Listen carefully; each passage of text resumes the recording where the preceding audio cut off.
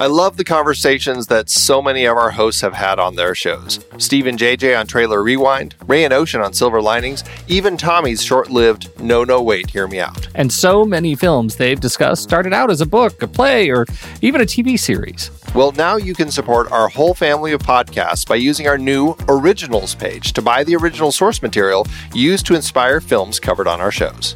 Just visit thenextreel.com/originals. Your purchases made through our links give us a small commission at no extra cost to you and allow us to keep having these fantastic conversations. It's a wonderful way to support the show. Producing these podcasts week after week require a ton of work behind the scenes. If you'd like to help support our efforts, try using our Originals page when shopping for books and movies that we've covered. It's your one-stop shop for Amazon and Apple links where you can buy the book, play, video game, movie, etc., upon which the movie is based. Original material for Trailer Rewind movies like If Beale Street Could Talk, The Goldfinch, Aniara, or The Two Faces of January. Or Silver Linings movies like Repo Men, which was based on the Repossession Mambo. Plus, by using those links to buy books, Amazon and Apple show us a little bit of love, which allows you to support our family of shows with minimal effort. Visit thenextreel.com/originals. It's a fantastic way to support the show and find a great book to read. That's right. Head over to thenextreel.com/originals to find your next read and get started today.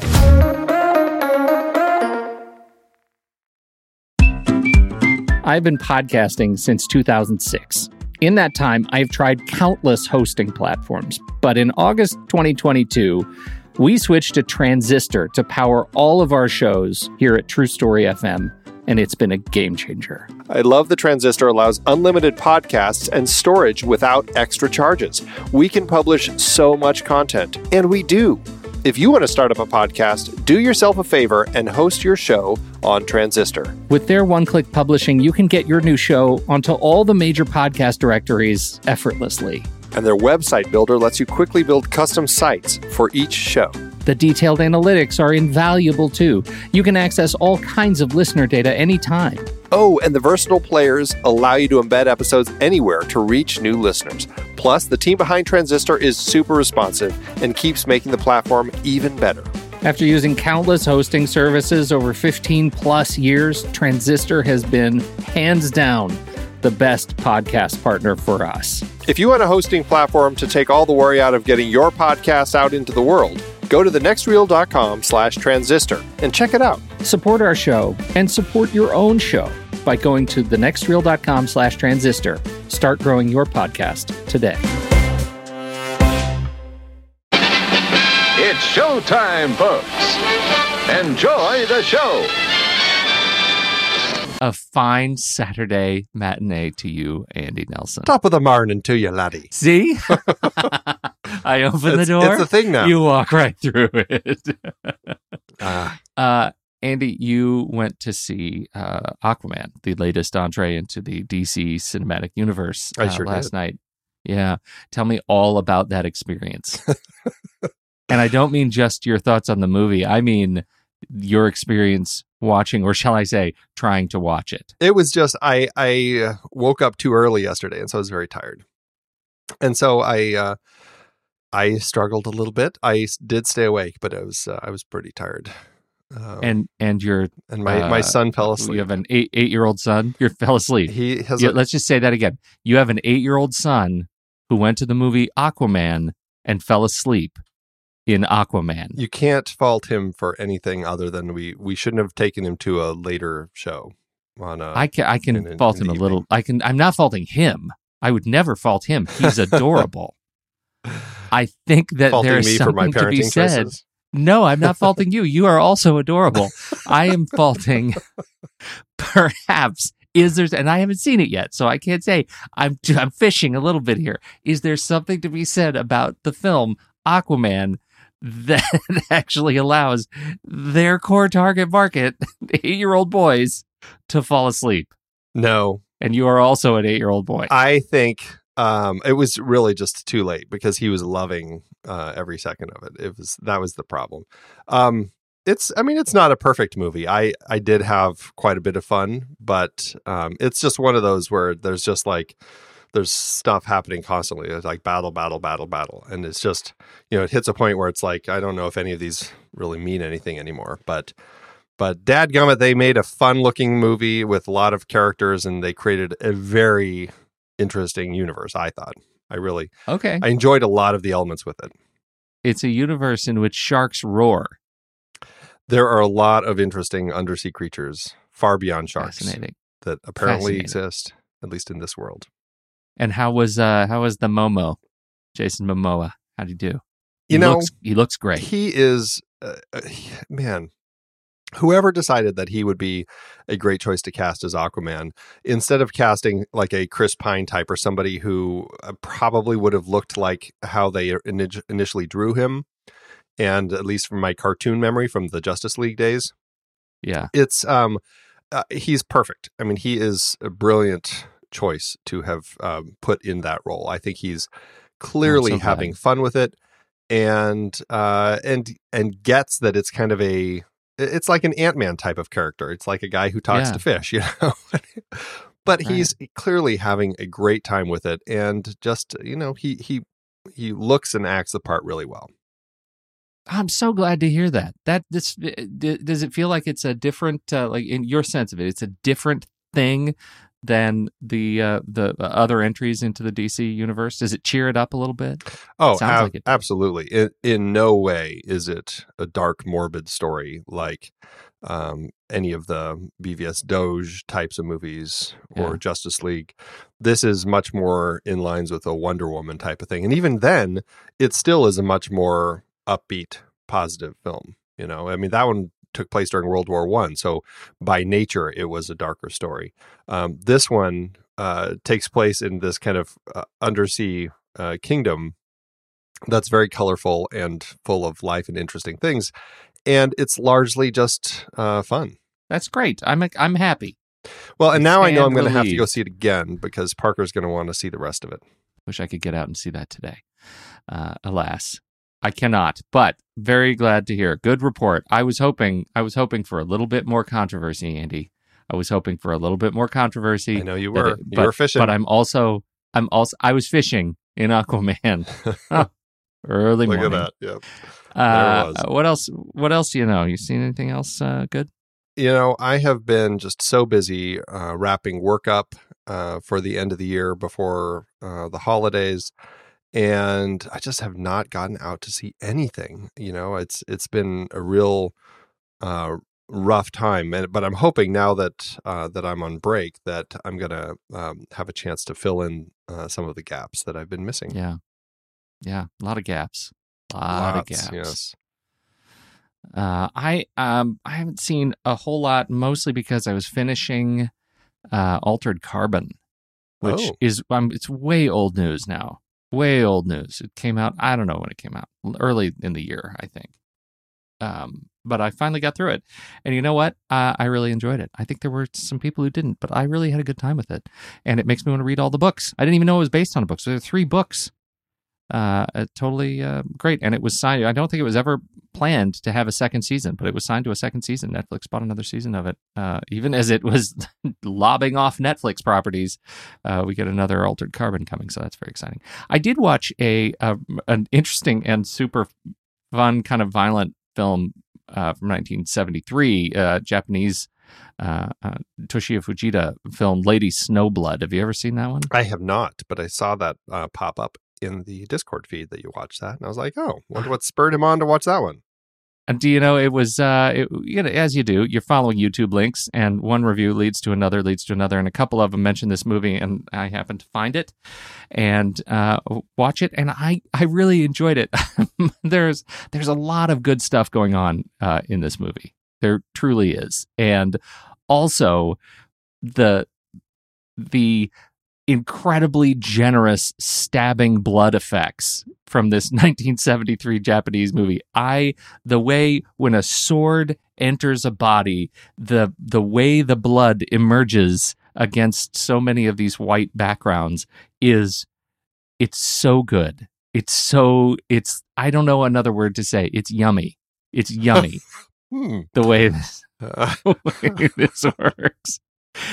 It definitely fits into the category of sympathy for Mr. Vengeance and that the whole trilogy. It's definitely a sort of retribution story, and I had a delightful time with it. I'm so glad that it's been preserved. It's worth checking out. Well, I will have to check that one out because put it on the it list. sounds quite interesting. It sounds like something I'd have a fun time with.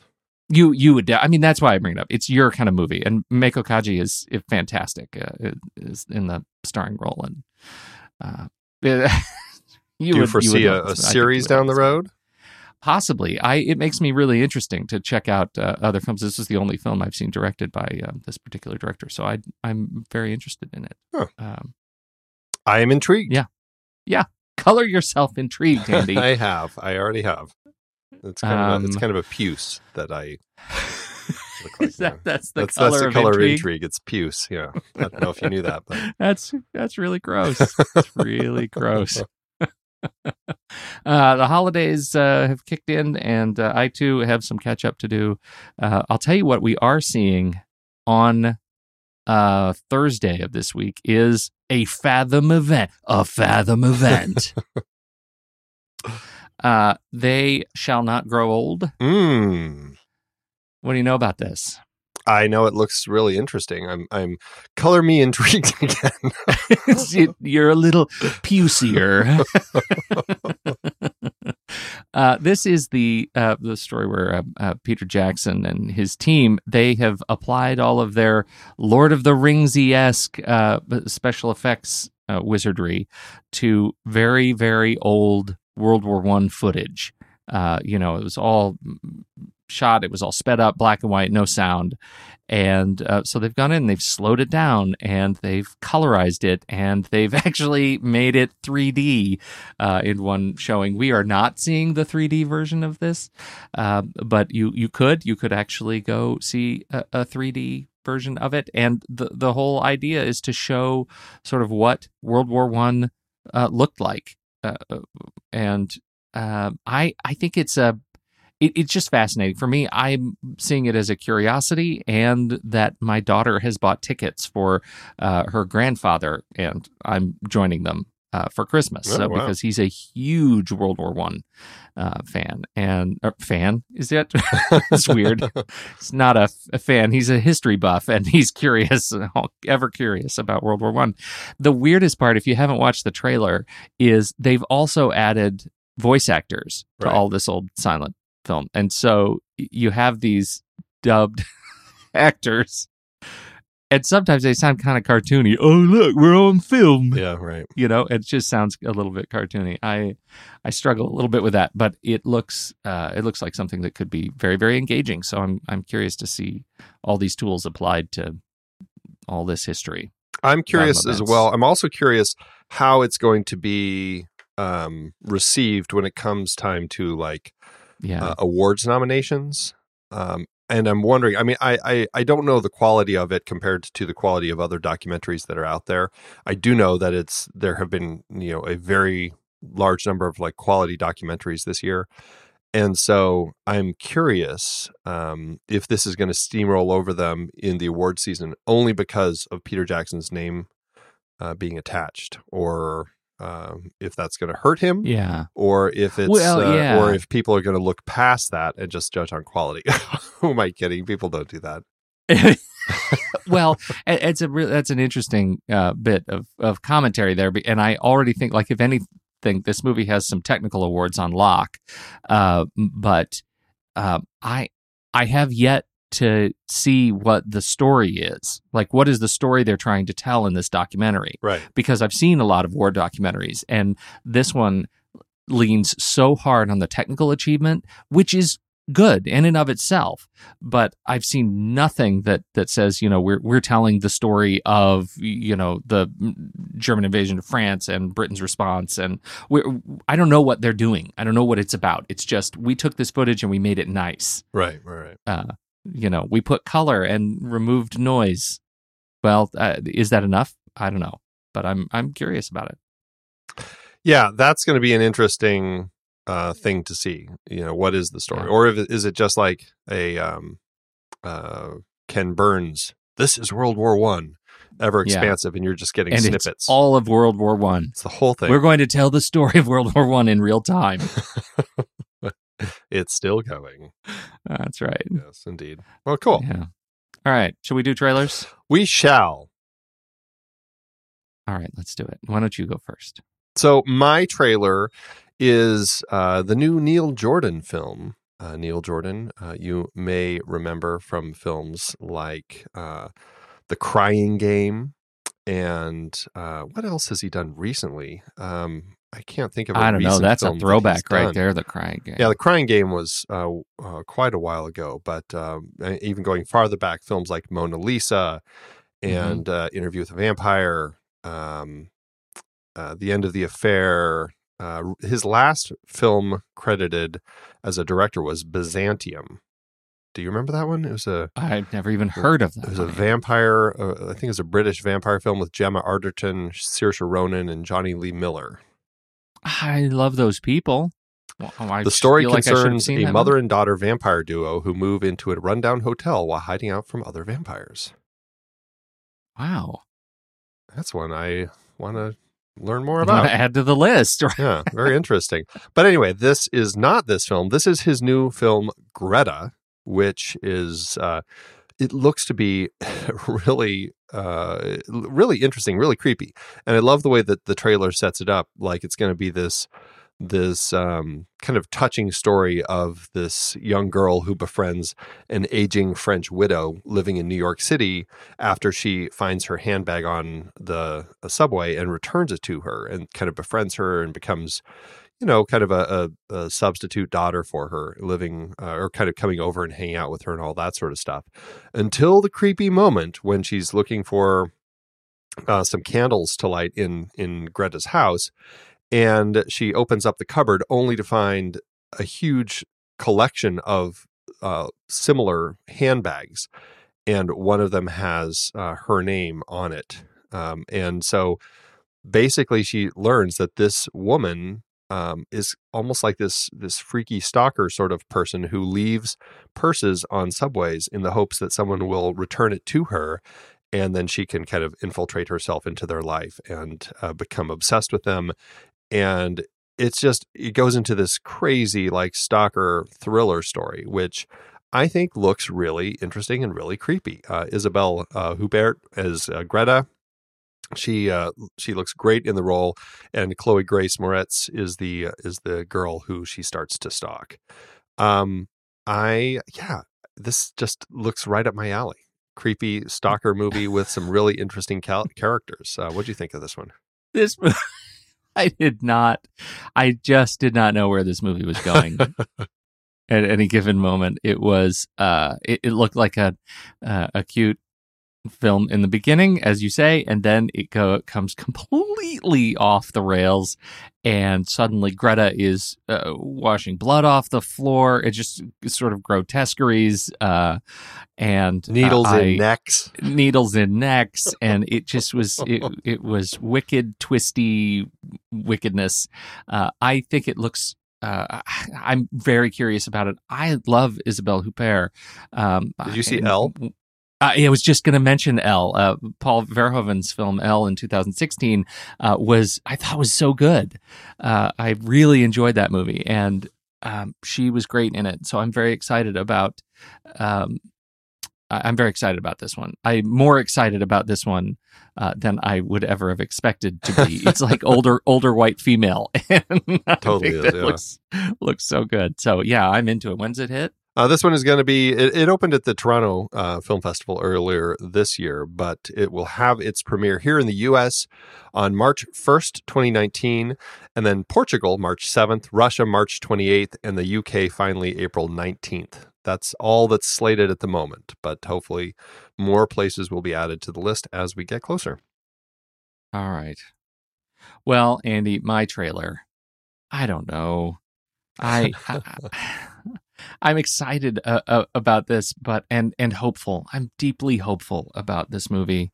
It is All Is True. It is Kenneth Branagh's latest film, written by Ben Elton, who is a comedian, right? He was originally apparently part of London's alt comedy movement in the 80s, and he was a writer on The Young Ones and Blackadder, two of my very favorite series as a kid. And he ends up writing this movie, All Is True, which is about the very end of William Shakespeare's sort of life and career, and what happens as Shakespeare is an old guy. And it also stars Ian McKellen and Judi Dench as his wife, as Shakespeare's wife, starring and directed by Kenneth Branagh.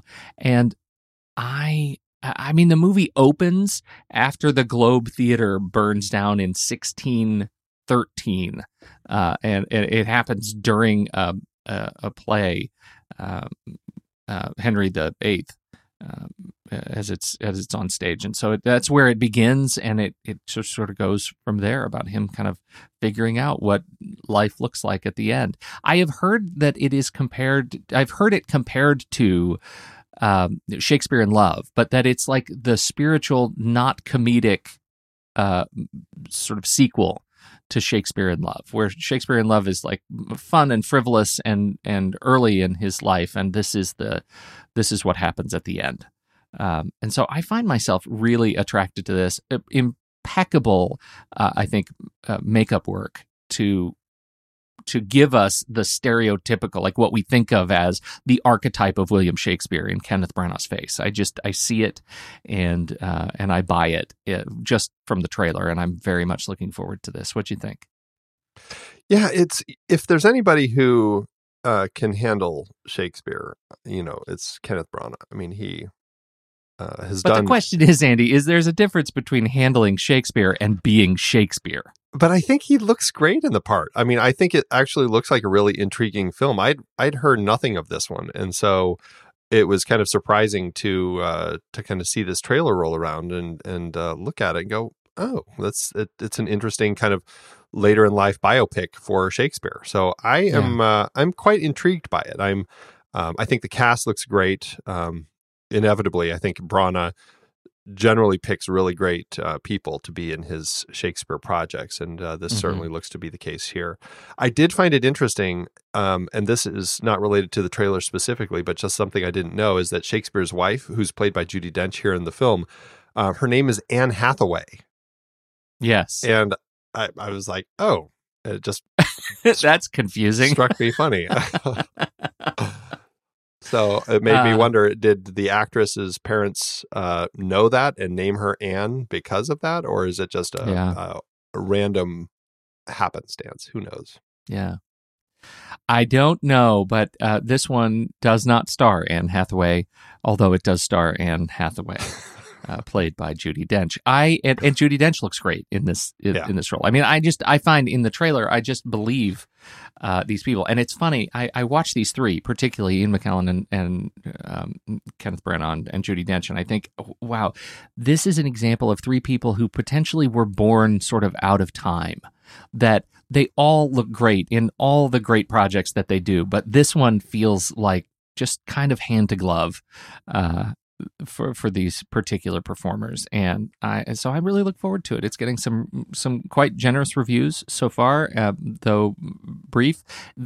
It is apparently out. They've got the limited U.S. release. It came out on the 21st of December, and so it's floating around this weekend.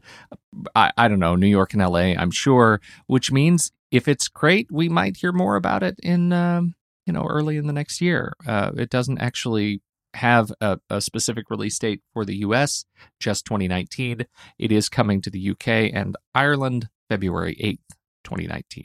So keep an eye out for this one. I think it's going to be fun. Hopefully it gets some legs and comes everywhere. We shall see. Cool. All right, Andy. Shall we do our list? Talk about the list. List time. I'm embarrassed. Well, we're talking about the Producers remake from '05. And for our options, we put together, again, non-musical films turned into Broadway musicals, hoping that someone would pick it and go with that this time, but no. No one did. Animal Puppetry, which came in a very close second, but the one that we're going with is, of course, Hitler portrayals. Everybody's favorite pre-Christmas thing to talk about. I thought when we came up with this, I thought this is going to be a breeze. It's going to be a breeze. Surely Hitler's been been portrayed in a ton of movies, and surely I'll be able to come up with all the ones that will make me feel like a good cinema goer. I have not seen very many of those movies, Andy, and I have certainly, in my research, I have not seen what are cataloged as the best portrayals of Hitler, and it's a curse. Well, luckily we didn't say the best portrayals of Hitler. We just said Hitler portrayals. True. That is true. You want to kick us off? Well, I suppose that since it sounds like your list is probably shorter than mine. I can almost guarantee that. All right, Andy. The first one is, I think, it may be the most fun on my list. The most fun portrayal, certainly the most violent portrayal on my list, and that is Adolf Hitler as performed by Jorma Taccone in Kung Fury.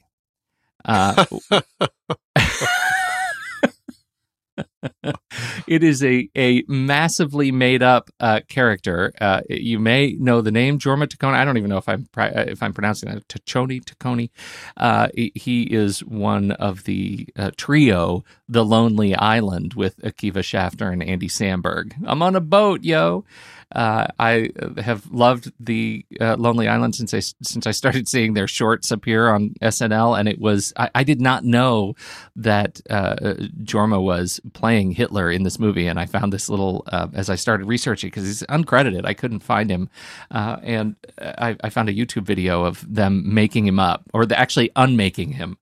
They play it in reverse, so you actually see Hitler, and then they start taking his makeup off, and you realize, oh my god, I know that kid. Like, he's a guy I recognize. So it was really fun. The movie was we did it as, I think you brought it as a trailer pick years ago. They came out with a short, and it was it was a celebration of everything I ever did with my action heroes as a kid under my bed. It was dinosaurs, right? Hitler riding dinosaurs. It was fantastic, and so. That's it. Kung Fury Hitler and his army of death. It makes me regret not having seen Iron Sky or exactly was the sequel Sky Sharks or whatever it is. Sky Sharks, yeah. So that I could include it on my list, because inevitably it should be here. Exactly. Don't think I didn't go down that particular. I actually spent so long watching the videos about those movies that I should have just watched the movie. Right. Yeah. I didn't go that far. Didn't. So. Well, for my first choice, I'm going with one that I think it's fair to put on the list, even though it's not specifically Hitler, but it is, because it's a lot of little clones of Hitler who are all getting planted all over the world. It is the really interesting, they call it a sci-fi thriller, which I guess it is, but I wouldn't normally say it's a sci-fi film, but it's The Boys from Brazil, Franklin J. Schaffner's 1978 film with Gregory Peck and Laurence Olivier and James Mason and Uta Hagen and Denham Elliott and Steve Guttenberg. It's a really interesting film about these criminals from Germany who moved down to Paraguay and set up shop cloning Hitler. Dr. Mengele has been making little Hitler clones and is planting them all around the world so that they can grow new Hitlers, and then he's going to have them raised exactly the same way that Hitler was, where his father gets taken away from him at a young age, and all of these things. And it's interesting because these kids are out there, but they stop the bad guys, and then they choose to just, spoiler alert, they leave the kids out there just so they can grow up, but say that they're only kids just burn the list, let him grow up, Mm-hmm. and just hope that they don't turn into Hitler. I thought it was such an interesting little movie. I had a great time with it. And technically, it's not Adolf Hitler, but it is clones. So I thought it counted. So that's my first choice. I've never seen it. Oh, it's a fun one. It's a really interesting journey down this crazy cloning world. We should talk about it one day. Absolutely. Get it on the list. Make a note. Intern. My next pick, Andy, is, again, I feel like I'm skimming the very surface, but it is a movie that I really enjoyed. And that is the film Inglourious Bastards, Quentin Tarantino's film from 2009. Hitler, in this case, was played by Martin Wuttke, who is, I really enjoy him, and I had forgotten how many things I've seen him in. He was in Cloud Atlas as Mr. Boerhaave. He was Knepfler and Hannah. He was in The Colony, which the guys did on a Trailer Rewind, or Colonia. He's been in a bunch of stuff, and also in Sense8, the Netflix series. He was Volker Baum in Sense8. So if you're a Sense8 fan, he's there. I haven't watched all of that either, but been in a ton of stuff. And so I just remember his performance in that movie. The movie I thought was fantastic. I love the kind of alternate history stuff that Tarantino has going on there. But his performance in particular and his cape and everything, I thought was just really, really great. And I enjoyed that movie a lot. So. And boy, do you get a Hitler death scene in that one. You really do. So that's a fun one. Yes, indeed. That's one that I figured you'd have on your list. It's a good one. My next one is what I think really kind of, I guess you could say it's kind of a definitive Hitler portrayal. It is played by Bruno Ganz in Oliver Hirschbiegel's film Downfall from 2004. Mm-hmm. A really, really compelling movie that's kind of the last days of Hitler and his wife and his team as they are inside his bunker trying to figure out what to do. And it's kind of the very end of the war. Very, it was controversial because it made Hitler kind of a human being, but it also has this incredibly over-the-top scene where Bruno Ganz is playing Hitler, is just screaming at everybody, and it turned into like the most memeable thing imaginable, as everybody was doing all sorts of crazy, goofball translations of it that you could find on the internet, and it's pretty funny to that end, but it's a really good film. It's really powerful to kind of watch it and just kind of see the end and kind of what's going through their heads as this whole war kind of comes to an end. Fantastic film that's worth checking out with a brilliant portrayal of Adolf Hitler. So check it out if you haven't seen it. Downfall. I haven't seen it.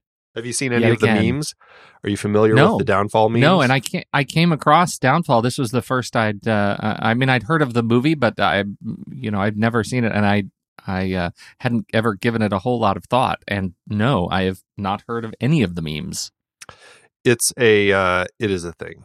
It is a huge thing. Oh, I should start. And it's something that even the director thinks is hilarious. He says they're just so funny, and he says that you couldn't get a better compliment as a director. So yeah.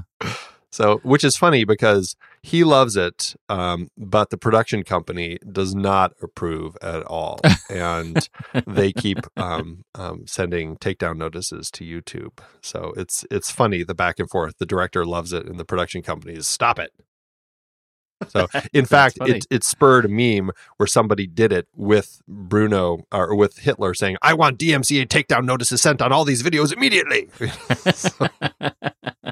All right, I'll start. It's one of those. I'm sure maybe I have seen the memes and I didn't even know that that's what they were from. I'm putting the link in Show Talk right now so people can look at it. All right, we'll put it in the notes. My final pick is another one I'm sure you're going to say. I knew you'd have that on your list. It is David Bamber's performance as Adolf Hitler in Valkyrie, a controversial film because Tom Cruise didn't speak in a German accent, I guess. But I still really enjoyed Bryan Singer's film. I had a fun time with it, and I thought Bamber's great. I remember just the turn. He's at the table and he turns his head, and it's very dramatic. And I thought, ooh, good Hitler. I don't know. Is that something you're allowed to say? Say, that's a nice Hitler. So I thought his performance was great. And that movie was, I don't think it's talked about enough. I think it was a good one. And I wish it didn't have all that weirdness when it came out. At least it has solidified its position well over 6 stars in the IMDb rule. It is a 7.1. It's a brilliant film. I think it's just fantastic. A really gripping story. Told very well. I really have a great time with that. The Tom Cruise factors never bugged me. I just think it never bugged me either. Yeah. I thought that was so weird. Well, it was also kind of right around that time where everybody was like, he was still suffering a little bit from his couch jumping period and all of that. So, but I love it. I think it's a brilliant choice. Certainly it was on my list, and it has a rightful place here, I think. Well, it sure does. And the rest of the cast was fantastic. I mean, absolutely. Kenneth Branagh, we've already got him on A list today, which is very exciting. But Bill Nye and Terrence Stamp was amazing. Eddie Izzard was fantastic. I mean, it's just a great set of fantastic actors in this movie. I thought it was great. Yeah. There you go. I couldn't agree more. Well, for my final choice, as much as I want to throw The Great Dictator on here because it's a perfect parody of Hitler, unfortunately, it is Adenoid Hinkle, not Adolf Hitler, that Charlie Chaplin is playing in that film. Although I would, just as a note, say it's just a fantastic parody of him. So a lot of fun to check that one out. But no, my final choice, and actually it's even... I think The Great Dictator is actually a better choice because it actually is doing its job quite well. But intention of lampooning the dictator. Exactly. Yeah. But because, again, we are in our Mel Brooks series, or not Mel Brooks series, but we're talking about these films right now. Mel Brooks has been a huge part of with the producers. And as much as I'd love to throw To Be or Not to Be on here again, since I did have it last week, I chose not to. Instead, I'm doing it's essentially like a bit part. It is a spoof gag at the end of History of the World Part 1. It is when they're talking about previews of coming attractions. It's a mock teaser for History of the World Part 2, which of course never actually happened, but it promises to include Hitler on ice. And for that alone, I wanted to make sure I threw it on the list because it really, I mean, who doesn't want to see that? It just is, it's complete nonsense, but nobody doesn't want to see that. Leave it to Mel Brooks to make it something that he puts out there. It's just a really funny idea, to have the little see Hitler on ice. And it's all of like 15 seconds in the movie, but you get this fantastic little ice skating bit of Hitler kind of, dancing on ice. Yeah, he's doing his triple axel, and he's doing his thing. Yeah, it's great stuff. So there you go. That closes out the list. Good pick. That closes out the list. The only other, I did have History of the World on there, and I left it off the list because I couldn't remember if I had ever talked about History of the World in one of my picks. But that was definitely a backup. And I also had Manhunt, but we've talked about Manhunt on the show, and that's another thing. So also very pretty much, through the sights pick. Yeah. So cool. So what are we doing this week? Well, we are looking at, we're kicking off our look at films nominated for Best Picture in 1968. And starting it with The Lion in Winter, conveniently, is a Christmas film because it takes place at Christmas Court in 1183. So we could do Christmas films. We could do British royalty films. We could do arguing family films. We could do families arguing at the holiday films. It feels like you've done a lot of prep here. We could do. I don't know. I'm running out of steam. I think that all of those are great. Christmas films seems a little broad. I think we can Never narrow bad to that throw a down. broad one in there, Pete. Never bad idea. No, that's true. It's a safety pick. Yeah. We could do. There's a thing about The Lion in Winter. You know about the there's sort of that spousal, marriages that are breaking or broken films, right? Yeah, broken marriage films. Broken marriage. Everybody's films. favorite topic for the holidays. Okay, broken marriage comedies. You jerk. Oh, so funny. Okay. What were yours again? You said them so fast. You were so excited about them. I've already forgotten. Christmas films, British royalty films. Oh, British royalty films. Yeah. That's I'm the most excited about that one because of, your great affinity to all things British royalty. That's true. I do enjoy British royalty quite a bit. I am eager to see your picks on that. I don't know that my contributions would be. You won't be here. You won't be here to contribute. Oh, that's right. I'm out of town. You're bailing. Great. It's This going is to be in perfect. me and hopefully Steve. Hopefully someone will. Somebody? Anybody? And he's just going to read 9 British royalty films. That's right. Yes, I think it's great. So let's do that. I want to lock my request for British royalty films. British royalty films. Okay. Mm-hmm. You want to do broken marriages and Christmas films? So we say broken marriage comedies or just broken marriages? Yes, broken marriage comedies. Good luck. And Christmas films. Yeah. Okay. Or should we say Christmas films or films set at Christmas? Films set at Christmas. That's right. God forbid we're the ones who bring up the whole Die Hard controversy again. Yeah. Jeez. And now we're calling The Lion in Winter a Christmas movie. It's the new great holiday film, everybody. The Lion in Winter. Oh, good times.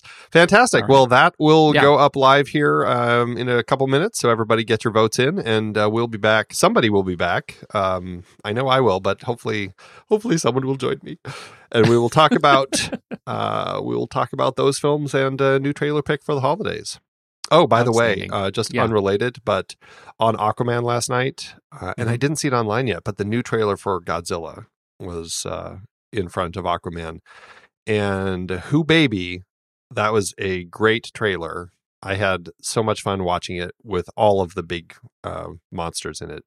Great old time. So look forward to that trailer. Excellent. Yeah. All right. There you go. Yeah. Good talk, Andy. All right, buddy. Hopefully, I'll talk to you in a couple of weeks. Hopefully. I hope. Hopefully. I hope I'll talk to you again. Well, happy holidays. And yes, until 2019 then, I guess. Have a great holiday. Andy, according to my friend Internet, this is what Letterboxd is. Letterboxd is a global social network for grassroots film discussion and discovery. Use it as a diary to record and share your opinion about films as you watch them, or just keep track of films you've seen in the past. Showcase your favorites on your profile page. That is a lot. You bet it is. That's why I want you to tell our fair listeners just one thing you do with Letterboxd that has changed the way you watch movies. Let them have it. Okay, are you ready for this? So ready. I love lists. As of today, I have 246 lists in my account. I use them to track the movies I watch, organize them in all sorts of different ways. I track them by hand. I clone lists from other people. I use them to plan what I'm going to be watching, all sorts of things. I love creating lists. It's a fantastic tool. Sexiest animated characters. Andy, what is this? We love Letterboxd, and if you're a movie lover, we are sure you will too. And when you upgrade from the free account, you will remove ads and support the great Kiwi team building this amazing service. Just use the discount code NEXTREEL or visit thenextreel.com/letterboxd to get 20% off your pro or patron membership. And it works for renewals as well.